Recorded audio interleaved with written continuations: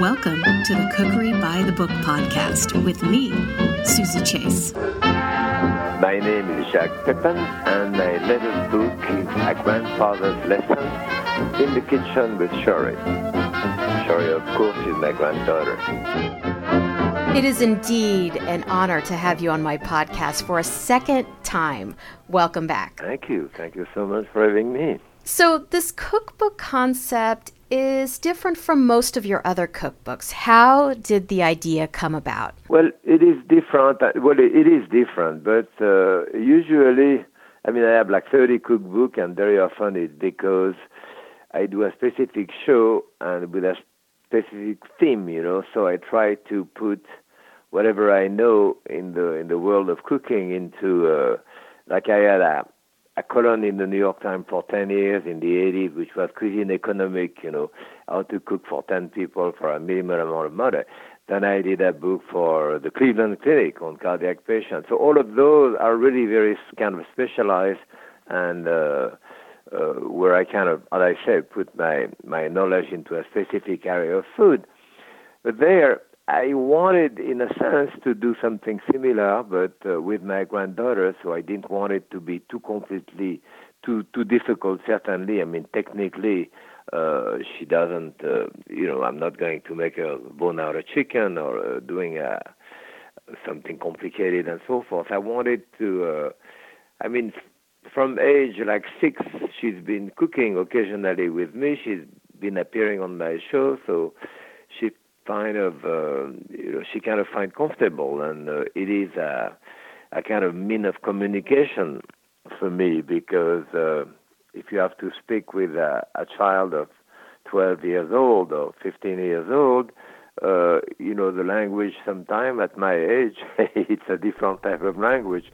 We're interested in very different things, But at least in cooking, then there is a subject there that we can come together and discuss, and that mostly the reason why I wanted to do that, to get closer to her and make her feel comfortable with me and me with her, and also give her a little bit of a legacy, what she would hopefully remember, because most of those recipes that she's done, she like them, sometimes she loves them, so I thought it was a good idea. Speaking of age, does Shori and her interest in cooking remind you of yourself at that age? Not really, because for her, she has more of a choice. Her life is much larger than I have. She has television, she has her iPhone, she has so many things going on, and in school and gymnastics and so forth. For me, I was in that world. When I was 6 years old, there was no other world. I didn't know any other world. My mother had a little restaurant, so I worked there with my brother. So it was we had kind of blinders on our eyes, and I didn't even know there was another world, somewhere else. And for us, it was something which was necessary, to come and help. And, it was a place to come back after school, because there was no other place to go anyway. And so the kitchen was a place where you felt home and comfortable. So it's different.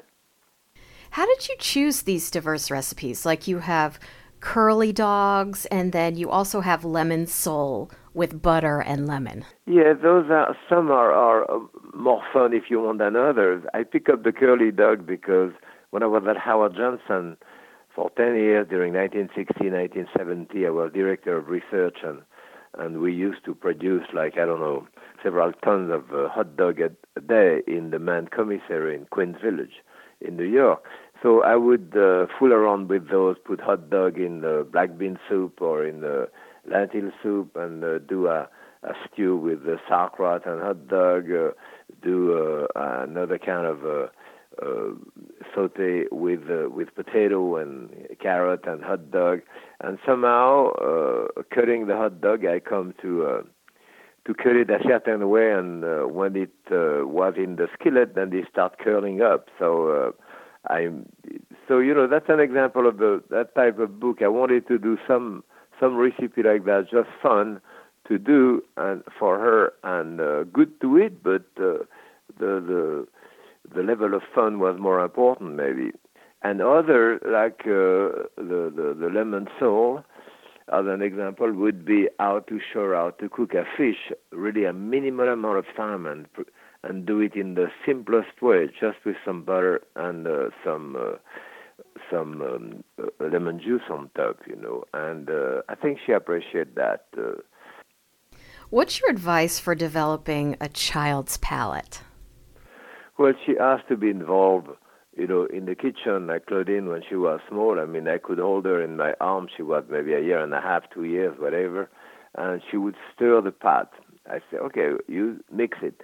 So she would have the spoon, stir it, so she, quote, made it. So she was going to taste it at least because she made it with her dad, So, yeah, that type of thing, and certainly, as I say, the kitchen is a comfortable place for me, for a child coming back from school to do your homework.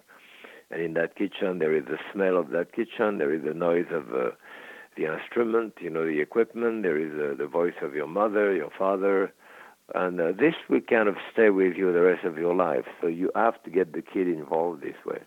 Talk a little bit about the value of family eating together and food memories. Yes, certainly the cooking part of it is important, but the more important part of it is the sitting down together and eating. I mean, in a sense, that part of it, sharing the food together, is kind of the glue for us who keep the family together to a certain extent. When Claudine was small, we always had dinner together. I mean, we still do, but so spending 45 minutes to an hour at night having dinner together was a habit that we had, and it never changed. And that's what she does with Sharia as well. And not necessarily pleasant sometimes, when you have to recap what happened during the day and in school and all that. But unless you do that, to a certain extent, you never had any communication with the kid. You may seem to have communication. The kid comes in, I see in family, they grab something to eat. The mother grabs something to eat in her corner. They look at their telephone. The father goes his way, eating somewhere else, or in the living room too. They think they are close together, but they are not. They never speak together. So at least that table was, as I said, the place where every day we spend an hour together at least. I read in an old interview with Claudine that she doesn't mind if Shori leaves 2 bites on the plate, and leaving any food on the plate makes you crazy. What's the rule in your house? It does, so I mean, I cannot, but, I'm very miserly cook, and probably because of my mother and being raised in France during the Second World War and so forth. So I hate with passion, to waste food in any way. And I used to have arguments with my wife this way. So, yes, I would never throw a piece of bread. So, hundreds of times I don't understand Claudine's philosophy there. I say, give her half a portion, but let her eat what's on the plate. No, she like it this way. So, per child, she does it the way you want, but I still don't agree with it. Conformity, a word that most chefs live by, like your days spent at Le Pavillon. Do you encourage Shori to think outside the box, or should she follow the exact recipes? When I was working in Paris and all that, as you say, or in New York at the Pavillon when I came here, yes, you would work in that place because it was an extraordinary place and you wanted to learn the habit of the house. So it wasn't you going there to change the thing. It was you going there to learn, so you conform too. And there was much less pressure for the chef to conform. There was not. But now, in our new world of chefs, no, they want to create stuff. They want to make sure they know that I signed that dish, that they know that I'm the one who made it and all that. So it's a different type of thing. Creativity is good without any question in the kitchen, but creativity by itself is not enough. It has to be backed by some basic knowledge, by a certain structure. So when you know how to do things, and repeat and know them how to do properly, that's when you start creating some stuff out of it, but not at the beginning. However, that being said, once you're in the kitchen, yes, of course, I say, why don't you present it this way or do this or that? And I say, what do you have an idea about? And she has an idea about either presenting it or cooking it a little longer or not as long or whatever, and it's fine, But it is not really creating by putting esoteric ingredients that no one has ever seen to combine them together. It's more a creativity in depth, where you have one dish and you do it better and better and better, deeper and deeper. And that's a different type of creativity. I heard Anthony Bourdain say one time that if his daughter came to him and said she wanted to be a chef, at first he'd be horrified and then proud. Would you want Shori to be a chef when she grows up? Well, the success of life is complicated and it's easy in a sense. If you can make a living out of something you love to do, then as the saying goes, you never have to go to work, So regardless, I doubt that she will be a chef, but if it's what makes her happy and she loves to do it, absolutely, yes, why not? Fill us in on your partnership with Sur La Table. I have never endorsed any product in my life, and there, one time I went there, it was in Seattle, I think, in their main office. I went there to do a book signing too, and everyone had an apron with one of my chicken on it. So they took one of the drawing of my chicken and did that apron. I think it was fun. And they said, would you be interested in doing, so I have painted many chickens. So they had a whole bunch, and they started doing things in Italy as well as in France, I believe. And from plate to platter to apron and kitchen meat and towel and all kind of stuff, and they have a beautiful collection. I think they did a great job. So we end up doing a little book with them on chicken and vegetable, and then that kind of mushroom. I had that other project in my mind. I wanted to do some show, some little television show with Shori to show her how to do it. I didn't even want to do a book. And then Rox Martin from Houghton Mifflin, with my editor there, she said, what do you mean you're going to do a thing with your granddaughter? You don't want to do a book with it?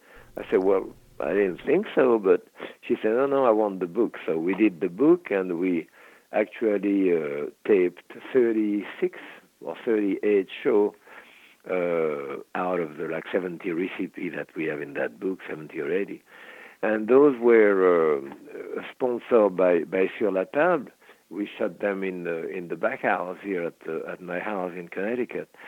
So when you have the book, which is coming out next week, then a certain recipe it will say, if you want to know how it's done, go to Sur La Table. It gives you a link, and there is those shows that are available for people like this. So it was fun. Last Monday evening, my 11-year-old little boy and I made your recipes for chicken supreme in persillade on page 87 and bowtie pasta in garden vegetable sauce on page 110. Oh, well, I hope you were happy with it. Yeah. So, the chicken, can you describe your technique for sautéing chicken breast for this recipe? Because my chicken didn't seem to brown as well as I wanted it to. Well, in a chicken like that, you don't really want to brown it much to start with. See, that's a totally different if you do chicken with or without the skin. I have another recipe somewhere in that book of chicken, and where I do the leg of chicken, the thigh of chicken. So I put them with the skin on, skin side down in a non-stick pan, and I cook them for 25, 30 minutes, skin side down, without turning the chicken, just with a lid on top. So there is steam created, so the top cooked, and the skin become very crispy, and that's how that recipe works. But in a case where you remove the skin, like in that recipe, then you don't really want to brown that flesh that much because it toughens the top and doesn't really achieve anything. So a light browning like I have there is perfectly fine. It should leave the breast pretty moist and nice and enjoyable to eat, Yes, it was really, really moist. And that's one of my problems with chicken breast is it comes out dry sometimes. But this was so moist. Yes, because I didn't cook it too long. And as I say, even I didn't cook it to brown it hard and create a crust on top. I don't do that unless I have the skin. I would love to hear how you had the bow tie pasta dish in the 70s at Craig Claiborne's house. Was that the first time you'd ever had that type of pasta dish? Yes, absolutely. That pasta dish was created by Ed Giobbi. Ed Giobbi is a professional painter. He's in his 90s now, still living. And but he also is an author of cookbook. He's done 3, 4, 5 cookbook, and he's a good friend of mine. And we were at Craig together, and that's how we started illustrating menus and so forth. And one time Ed was there, and he said, "Oh, I remember a recipe my grandmother used to do when the spring was coming. Pasta alla primavera, that is the first vegetable of the spring." And basically, it was kind of a tomato salad. There wasn't that many vegetables in it, tomatoes, some onion too, that he warmed up a little bit and mixed it with the pasta. So that was the idea that we started doing it. And, of course, now we put much more vegetable in it. But we still enjoy it. I mean, it's something that we do several times during the summer, depending what's in the garden, like now, In August, the cookbook and literary world lost a legendary editor, Judith Jones. Would you like to share a brief memory of Judith? Well, I work with Judith in the art of cooking, which is probably my opus magnum, So the best book that I've read, maybe one of the ones who sold the least also, but it took me 5 years, and I did 34,000 pictures. And there is 2 volumes with about 1,500 pictures each of those that I did in the mid-'80s. So I worked with Judith on that, and that was certainly that was fun. And then I did a book called Jacques Pepin Celebrate. Again, she was involved. And certainly the book with Julia. And when we were taping the show with Julia Child in her house in Cambridge, then Judith was there with her little dog. I forget his name there. She stayed there during all of the taping and all that to see what was going on and to advise us and to work with us. So, yeah, I did work with her quite a lot. As Shori's dad once said, no one will ever be like you again. No one will have the force that you had on the world of culinary arts. You are truly one in a million, a master. Thank you so much for coming on Cookery by the Book podcast. Thank you so much. And my God, what a statement. Okay.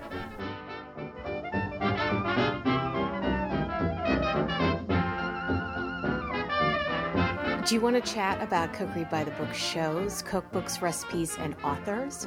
Or post a photo of what you've made out of a Cookery by the Book cookbook? Well, now you can. Join the Cookery by the Book community on Facebook.